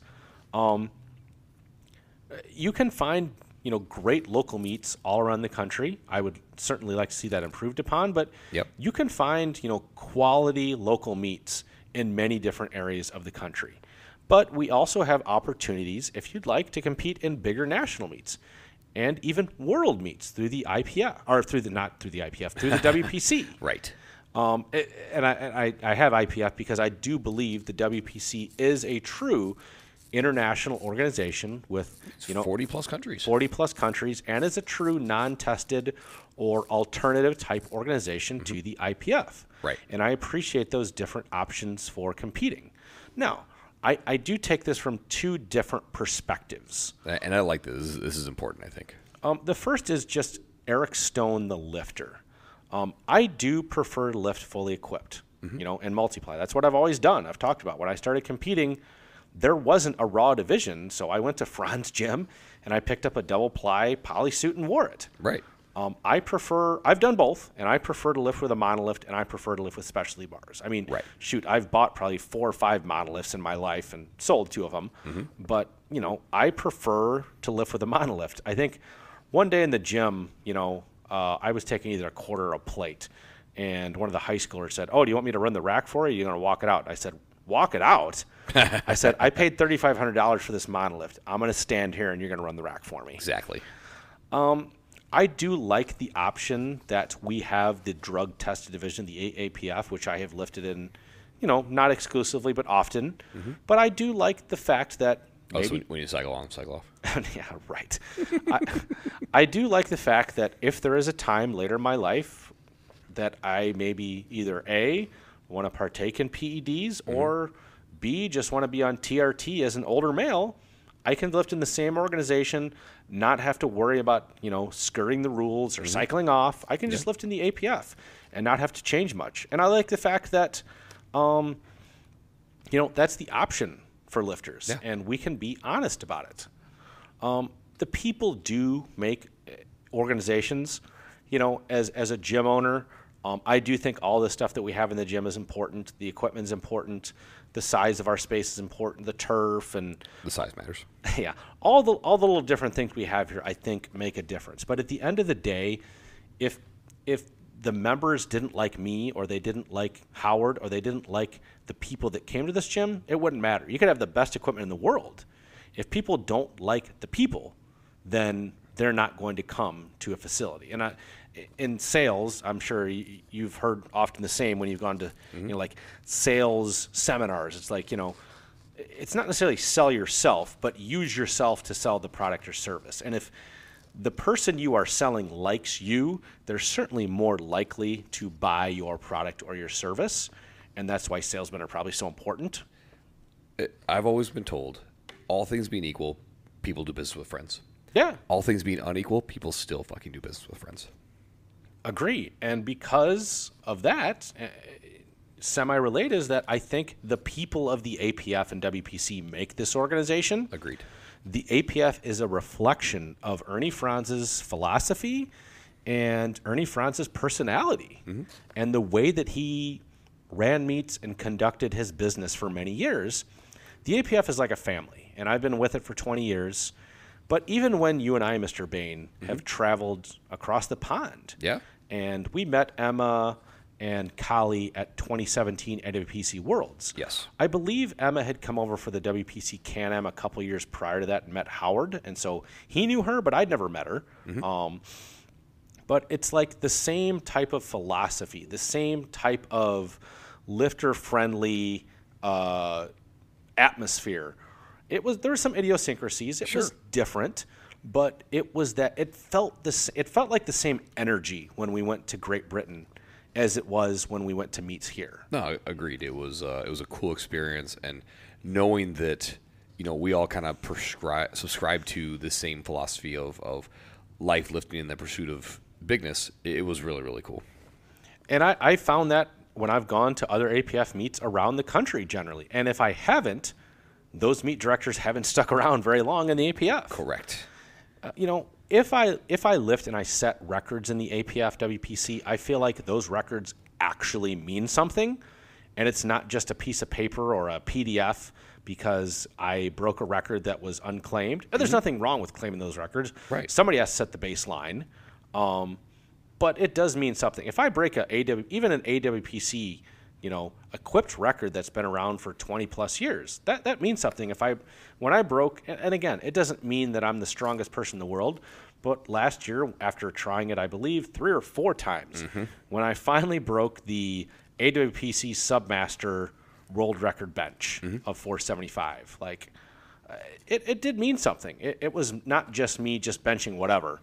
Yeah. It's something that I tried to break multiple times, and I believe it was a Russian lifter who held it prior to me. Right. And so there's something to that. I do know that when I go lift generally at an APF meet that I will be judged fairly, not maliciously by the judges trying to prove something, but hey, I bombed out of a squat only meet we had at the old 2XL, and that was my brother Ken who gave me a red light on depth on actually I believe, at least my first 2, I believe I just missed my third when I tried to take it balls deep. Yeah. But hey, I knew that I wasn't even going to get a gift from my own brother. And I believe that's the case, in the APF in general. Now, I'm sure my brother wanted to give me a white if he thought I was in. Sure. I have lifted in other organizations. It's not the same. And it's not the same atmosphere. It's not the same feel. And a feel is hard to describe. It's a vibration.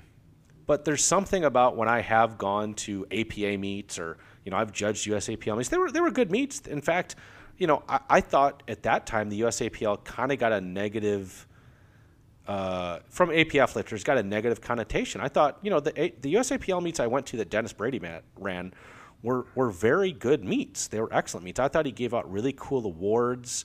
I thought, he ran them very efficiently. And what I'll talk about next is, from a meet director's perspective, how that kind of influenced me. But it's not the same when I have gone away from the APF, and that's why I've stuck with it as a lifter. Yeah, I would say just from a spectator's perspective, having been to other federations, I very much felt like an outsider. Okay. I don't know, to your point, weird to describe a feeling, but that's what I felt. From a meet director's perspective, the first is just from a liability standpoint. For about the last 15 years, the APF has provided liability insurance that helps with the risk mitigation as a meet director. In fact, although we probably won't run meets in a high school anytime soon, right. If we wanted to, we would not be able to without that insurance. You can't even get in the door without $1 million liability insurance. Right. And we have used that twice, myself once, another meet director once in Illinois, for equipment damage or facility damage. Unfortunately, one of my high school boys dropped something on, and we're not even sure what, but there was damage to the wooden floor at the high school we ran. I believe it was a summer bash, but the insurance covered it. It was no problem. And it's not overly expensive either. It's basically the meet sanction fee increased $50 at that point. Wow. And that covered, a pretty solid insurance policy. Right. Sanctioning the meet APF provides it with a solid rule book and a structure to follow. You kind of know what you're going to get. It's not exactly the same at every APF meet, but you kind of know what you're going to get usually in an APF meet. It's a brand that people understand in the marketplace. Right. I know I've harped on records a couple of different times now, but as a meet director, the records of the APF and WPC do mean something to the lifters. And on the same token, there are lots of different opportunities given raw, classic raw, state, national, and world records for lifters to set. Right. And it's also nice, as a lifter and as a meet director, it's kind of cool that we still do send out paper American and world record certificates in the mail at no additional cost, by the way. That's just something that's covered under your membership fee. And I do like the fact that the APF has not raised their membership cost for as long as I've been around. And it's good for 1 year as opposed to other organizations where it's good through only the calendar year. So you could buy a membership on December 30th, and it literally expires 2 days after that. You're fucked. And it's not prorated, by the way. No, it is not. The options of the organization can appeal to a wide variety of lifters. We've got raw now, we've got equipped, we've got tested, we've got non-tested. So you've almost got a little bit of something for everyone. You can serve a big market.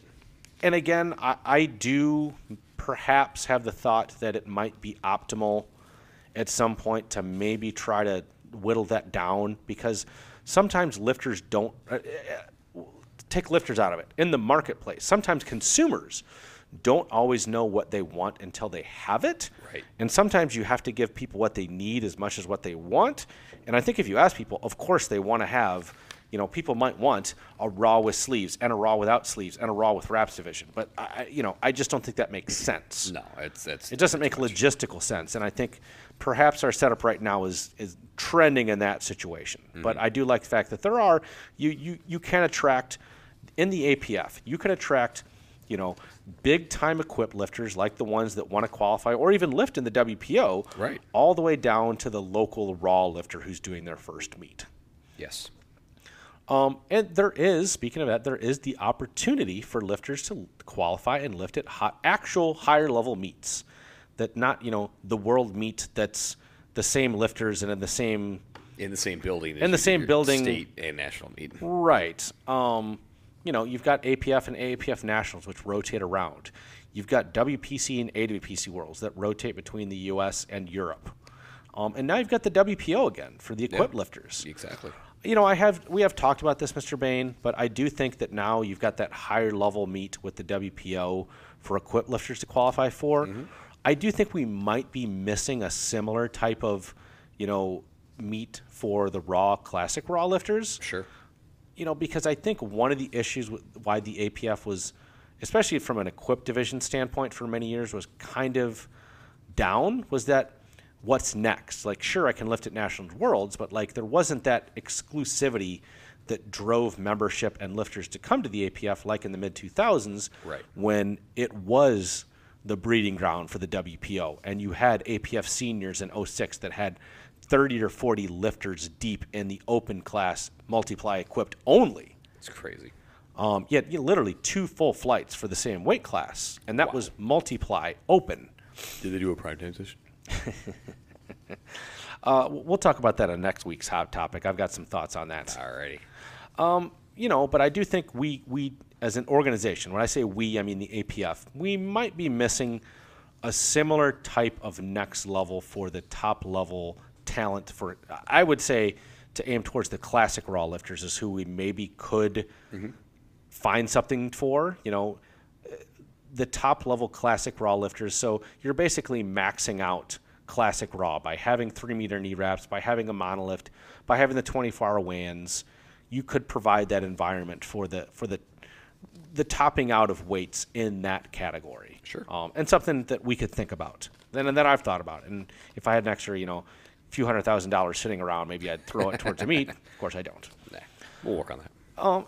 My opinion, my personal opinion, and lifters in general, but as a meet director, my opinion matters to the organization, and I'm on the executive board, so I do get an actual say and vote on things. But even before that, I did propose, and it was successful, the elimination of the morning of weigh-in. Ironically, years prior to that, Amy Jackson and Mara Sternberg had proposed the same thing, and I was actually at the Worlds in I want to say it was 07 or 08 in Florida, where that was discussed, and it was in the same conversation. It was voted down.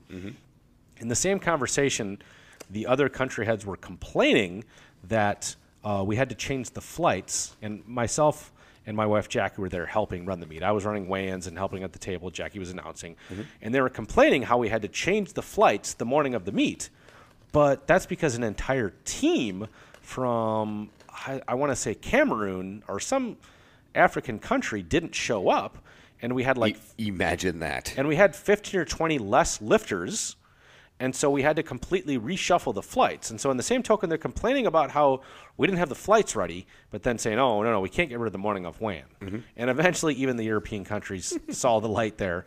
But, just because I proposed something, it's not rubber stamped. Right. I did propose years ago to get rid of the women's 97-pound class and the men's 114 and 123-pound class and add the women's 220 class to basically even out the number of weight classes between men and women. Right.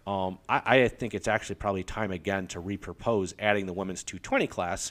We're actually talking about that in the gym tonight because, a 210, 215-pound woman, is basically comparable to a 300-pound man because you've got the 308-pound class in male and then super heavyweight. But women, you go from 198 to super heavyweight. And, a 200-pound woman has to compete against a 350-pound woman. I don't think that's necessarily fair. Yeah, and you have a lot more female competitors now. You do, and I'll be honest, a lot of the women that are, becoming very successful are the super heavyweights, and I think there needs to be some type of, I don't want to say division, but just the ability to give them more access. And I'll talk about that in some of my reasons why I like the APF, but I think it's a good topic to bring up. I proposed it before, and it was a knockdown. Well, but I could propose it again. Notice me's not now. Right.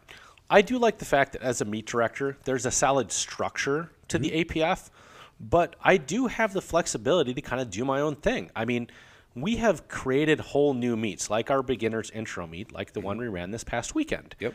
And essentially, if you break it down, it's basically a sanctioned meet with an extended rules meeting. Yes. And that's all. Not everybody listens to. Well, they listen to, but it doesn't always go through their head. It doesn't stay. But, meets like that maybe in other organizations say, oh, I don't know if you can do that, Eric. I don't know if you can do a whole seminar along with a meet. And it would have to go to committee, and then they'd have to discuss it, and then they say, well, what are you actually going to talk about in there? And in this case, I just did it. Now, I got approval, or I asked, is this something that could be done? And sure, the office said they were fine with it. And, myself and my client, Jill, created a PowerPoint. It started as a seminar and evolved into a sanctioned event. Right. And that's kind of when those events have just taken off, and actually something I would like, if there's any APF meet directors out there, I'd like to bring to other states, either consulting with them and, helping them with the PowerPoint, or, if you're interested in Eric Stone coming out and one time teaching the actual seminar portion of it, it's been something that's been very successful in Chicago. And I don't think that's highly recommend. And something that, those meets selling out months in advance. And it's a concept that is selling to lifters, and I think is a benefit to lifters. I think it plays into, the concept. Because how often do we hear this, Eric, where someone says, "Oh, I want to do a meet, but I want to make sure I'm strong enough." Well, or they don't know where to start. And Right. That's where that meet was designed. And there used to be novice meets. Right. And I don't think organizations really do that much anymore. And it's not quite just like a novice meet, because a novice meet was more just for low-level competition. Mm-hmm. In this case, it's more, hey, let's teach you in addition to, being for novice lifters. Here's some things to do. Here's some things not to do. Right. We can run unique meets like the women's only meet, or raw only meets, or equipped only meets. I mean, our equipped only state meet is probably going to be in, say, the modern era, because all the meets were equipped only back in the day. Right. But in the modern era of raw lifting, this will be our biggest equipped only meet. We're already at 30 lifters. That's awesome. We've capped it at 50. We're over 30 at this point. I don't know the exact numbers, but the last couple of years, the Midwest Equipped Open has only had about 15 to 25 lifters. Yeah. So we're already bigger than that, and that meets a month and a half away. Right. I could easily switch running my meets to ABC XYZ Federation with minimal changes. I could start my own organization. Yeah. In the episode with Jackie, we talked about the story of the EPF, or Eric's Powerlifting Federation, easily changed to Ernie's Powerlifting Federation. It's possible that even if I started my organization, that I could draw a few other meet directors from around the country. It's possible. Yeah. I mean, you are an asshole. What you do run a good meet? But what I would say, what would be the point? Why? Why would I do that? That is a great question. And it wouldn't really mean anything. And just like Mike Womack just made his own USA Bench Press Association. Maybe he runs great meets. Maybe that's a totally credible organization most of the time. But who recognizes it? What does it mean to have that brand on your meets? I mean, there's a lot of you go back to our Alphabet Soup episode. There's a lot of offshoots of the APF. Oh, yeah. Where, because it's that type of independent organization, people often get mad about something in particular and then go form their organization, because there is low barriers to entry of starting an organization and sanctioning meets, quote-unquote sanctioning meets. But for me, it doesn't really mean that much to sanction at some other organization. It would just be the Eric Stone meet. It wouldn't be an Eric Stone APF meet. The Lombard meet. Yeah, it would just be we could call it the Lombard Powerlifting Federation. Yeah. Oh, my God. Yep, the LPF. Oh, my God. But I would rather our meets be part of something bigger than myself and bigger than being in Lombard. I would rather it be part of a national and world organization and not just all the meets be here at 2XL. I mean, I like the fact that we can run a lot of meets here at the gym, but there's also a national meet in Tennessee. There's a national meet in Florida. There's a world meet that's going to be in Portugal this year for the WPC. Portugal. And I'll give credit, and I have actually given credit other times. We criticized them as well, but I'll give credit to the USAPL and IPF, and even the USPA. Yeah. I think sanctioning your meet right now under those banners does mean something. There is a brand for USAPL, good or bad. There's a brand with USPA. There's a brand with IPF. And there's credibility in doing your lifts in that organization. Yeah. And Agreed. I do believe that there's been a time when the APF was down, but I think in the last 10 years especially, we've taken the spirit of what Ernie Franz brought and started with the APF. And, I've talked about that I judged USAPL meets, and I went to some of Dennis Brady's USAPL meets. My goal as a meet director was to take the efficiency and the organization of what I saw at Dennis Brady's meets and thread the needle with the lifter friendliness of what I had at Ernie Franz's meets. I loved Ernie's meets. They were great. I mean, my first meet was the 2000 APF Illinois State meet, but Ernie's meets never started on time. They were always 15 to 20 minutes late. Florida time. It literally was Florida time. That kind of fits Ernie's personality. I would prefer my meets to start relatively on time. Now, that doesn't mean that, hey, if the first lifter is going to wrap their knees, well, I'll play the national anthem, and then I will say, you wrap your knees, and when you're ready, we'll start the clock on you. And that's the type of flexibility that I think fits with what we want to do in the APF. We'll play the national anthem right at 9:00. Oh, yeah. And if we play the Jimi Hendrix version, it's going to be like 18 minutes long. Stop whining. The normal version will be at 2 minutes long, and then we'll start the meet after that. It's not, hey, at 9:00, we're going to start the clock, and you better be ready to go. And that's what I believe we've tried to do. We, 2XL, we, Eric and Jackie Stone, we, Howard and Eric at 2XL have tried to carry on the legacy that Ernie Franz started, now, gosh. Almost 40 years ago. Yeah, almost 40 years ago. 1982, trust me, almost 40 years ago. Yeah, no, I mean, well, he started the AMPF in 1982, and we're rounding up to 40 years. Yep. Mr. Bain. I'm not, man. Yeah. Mr. Bain, how about you as a lifter and now as a helper at APF meets? Yeah. So first things first, what excited me about the APF was simply access. Being in Illinois, it was very easy to get access to meets, especially in the Chicagoland area. It was my first meet in Sycamore, or call it an hour away, right, from where I live. The gyms that I was training at and the people that were kind of pushing me to lift, they were affiliated with the APF. They're like, hey, it's a good organization. There's fun meets. Your name was specifically brought up by my original coach. Say, Eric runs a good meet, and these guys are all affiliated. But he's an asshole. He is an asshole. So I was pushed towards the APF. And what I saw as I started to kind of dig in and as I started to learn more about powerlifting was, I could stay in the Fed that I wanted. You mentioned there's all these different options. You want to go raw, equip, test, and so regardless of how I wanted to lift, as long as I want to do squat, bench, deadlift, I can do it in the APF. And shit, if I just want to bench or just deadlift, I can still do it in the APF. Which I've done for the last couple of years. Exactly. And superior handoffs. So I liked that a lot.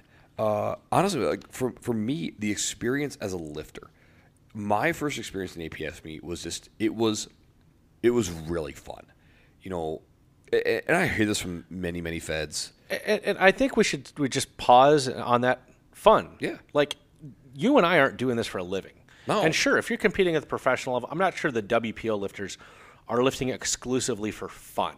And I get it. If you're going to the IPF Worlds, that's not exclusive for fun. But for 95% of us, this is a hobby. Granted, it's a hobby that's really important to us and that we want to work really hard at. But that's what I get from the APF. The meets are fun. Right. They're not overly, stringent just to be overly stringent. Right. You're an asshole who runs a meet. You don't have asshole staff. Yeah, I try to put nice staff in place. Yeah. I don't know why you keep me up there, but whatever. That asshole with those elbow sleeves. Yeah, he's an idiot. He's not an asshole. He's an idiot. But it was just fun. And, again, I hear this from many other people. They go to a Fed and they have a good time with their first powerlifting meet. It's like, oh, my God, I'm a lifter now. It's really so dope. I've made a ton of friends. And the environment was just very welcoming. And it was one where people didn't have to be, and they just reached out and they wanted to help with basically no prompting. As I continued to travel to meets outside of Illinois, I continued to have great experiences. Specifically talking with Linda Higgins. I called her up. She answered right away. It was, not like, Lois Simmons at Westside when, Michael Fahey called, but she was super cool. I just wanted you to know. No, I'm not doing your documentary. She was very helpful with, filling out the forms. She even made suggestions like, hey, you come all this way. Idaho Falls is beautiful, but really suggest at least do deadlift or bench only as well, because if for whatever reason you don't adjust to the altitude here and you bomb on squat, we want you to still have a good time and still at least place while you're here, or at least have the opportunity to. And then we talked about it with, going to England. We felt like very much we were just visiting family abroad. That's all we were doing. And that's what was just so cool is that experience of just being, welcomed in and then, continuing to meet up with these people again. You think about to like 2019 Worlds down in Orlando. We're sitting there and it's Emma Colley. It's, you, Howard. It's, my wife, Nicole. We've got Wayne Pullum, Jennifer Gimmel. And it's just one big powerlifting family. And it's awesome. And it's amazing. Most recently with the affiliation with the WPO, is the WPO a perfect, organization or meet? No, but I have a lot of fun around the WPO. I've met a lot of great people through it, and I love that the APF is affiliated with it, and that it's, kind of bringing back the roots of, as you talked about, that used to be the breeding ground for the WPO, and now it is again. My experience is that it's a lifters org. We've gone on a lot of reasons why it is. There's a lot of areas to grow, and I think it's really interesting to me the model that Jason and his team down in Kentucky and Tennessee are taking, where they are asking for experienced judges and spotters to come in and teach and train their people on how to, provide a good meet environment. They've seen that through the APF, and they say, hey, we want to duplicate this. Can you guys come down and teach us? And so that's, Eric mentioned earlier about doing the beginners meets. Highly recommend state chairs if you're listening, check these out, because I think it's a really cool model to do, and it provides a great experience for your teams, for your lifters. And, if you want me and Eric to come down, we'll make it work. Sorry, just volunteer your time there, Eric. To your point earlier, though, is what I do, what I say, and what I leave to this organization matters. It's one that I am willing and excited to bring my family into.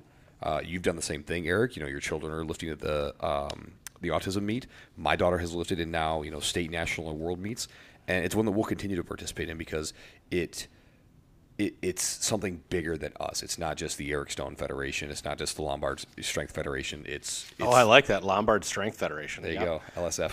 Then we could do whatever we want. We could add an overhead press or something else. We'll do grip strength. No big deal. Javi would love that. No problem. But yeah, so it's something that matters. And then when you think about the legacy of Ernie Franz, knowing what he contributed to many, many people that have poured into my life, and now I get to be a part of that and contribute and do that into my own children and to other people. And it's one of the reasons why I love these beginners meets is because we get to continue the Franz legacy. Yeah, no doubt. I mean, that you said it there. It's something bigger than ourselves, and a lot of times some of these offshoot federations, and to be fair, when the APF started, it was the Ernie Franz organization for many years, but it became bigger than that. And it was certainly his fingerprints were on it. I think in general, organizations are a reflection of their leadership. And other organizations that have been around for a long time as well, they're basically just a one-man show. And if you pull that one person out of there, the organization would go away. I mean, SLP, we talked about. Once Daryl Latch died, that organization was no more, for better or for worse. And when Ernie Franz even took a step away from the APF, it continued, it even thrived, continuing on what he started. And that's the sign of an organization that's healthy, that you can take a leader out of that, even a super impactful, super important leader like Ernie Franz, and it can find a way to continue to grow and build upon what he started. And that's what I'd like to believe, that Jackie and I, going back to our roots of, hey, why don't you try running a meet in 2004, the original Summer Bash, that we've tried to build upon is that Franz legacy and being a part of a bigger than ourselves organization. And that's why, I've continued to be a part of the APF, and why, if some of you are listening to this and you've competed in the APF, you competed in other organizations, I do encourage you, if you've not lifted an APF, give it a try. If you have, I suggest maybe give it a try again. And why I think, if you're a meet director, I think we're bringing on new meet directors quite frequently lately, and I think it's a good organization to be a part of. And I don't want to make this a whole sales job type podcast, but I feel strongly about it, and I get nothing from that. Yeah. Unless you come to my meets here, our meets here, but I just feel strongly enough about the organization that I want to continue to promote it. Agreed. Same. So, Mr. Bain, be sure, if you enjoy this podcast, to leave us a 5-star review on Apple Podcasts, Spotify, or wherever you get your podcasts. That helps the algorithms. Yes, and we all are run by algorithms. If you enjoy the podcast and you'd like to support it, please check out the direct link in our link tree to our merch store. I'm seeing more and more of our merch out there, and if you do get some merch in the mail, take a picture and post it on the social medias and tag us. Tag us in it. And we want to keep powerlifting great, Mr. Bain. A fucking man. Next week and beyond, we've got some other interviews on the way. In fact, a very special follow-up interview that I think Mr. Bain will be very excited about. Maybe. We are eventually going to do a geared book review on the Multiply Bible, or what is he calling it now? Gear. Just gear? Okay. The David Kirshen, kind of collaborative gear book. It's a very long book, and I think there's like a I don't know, 40 or 50 page last chapter specifically on Ernie Franz. It is 100 pages. Wow. So that's almost a book in and of itself on Ernie Franz. Eric went, and I'm glad he did. He went off. Yeah, and honestly, we could probably do a review of the Geared book in general, and then separately do a review of what's almost a book inside of a book of the Eric Marosher, history of multiply powerlifting, history of Ernie Franz's influence on that. Yeah. Right. Yeah, and gosh, ironic that he just completed that, and I think he just had talked to Ernie, just a little bit about that before his passing, and I'm glad that, that was something that Marosher was able to do before Ernie passed. Same. As something like those two are going to take some time, there might be an Ask Us Anything to fill in some of the gaps in there. But we've got some other interviews to continue to build upon, talking about the Franz legacy. There's a lot of people that are here at the gym, a lot of people here in the Chicago area and beyond that I would like to talk to. We would like to talk to about their experience, especially with Ernie Franz. I just found out this last weekend that one of our members, Mike Goldman, apparently was the first lifter to wear a canvas suit in a meet. No kidding. And apparently he had it on, and of course it looks like a giant diaper, and everyone was kind of making fun of him until he had his opening squat, and they're like, And then he had a second squat, it was even bigger, and everyone was like, where's that Franz gear table? I'd like to order a canvas squat suit. I too would like some. Put me in one of those diapers. So that might be someone to talk about kind of he was a Franz member, and I was saying to some of the members tonight. We could have an in-person interview possibly? Yeah. Oh, my God. It was interesting because it makes sense, and Mike was a really good lifter.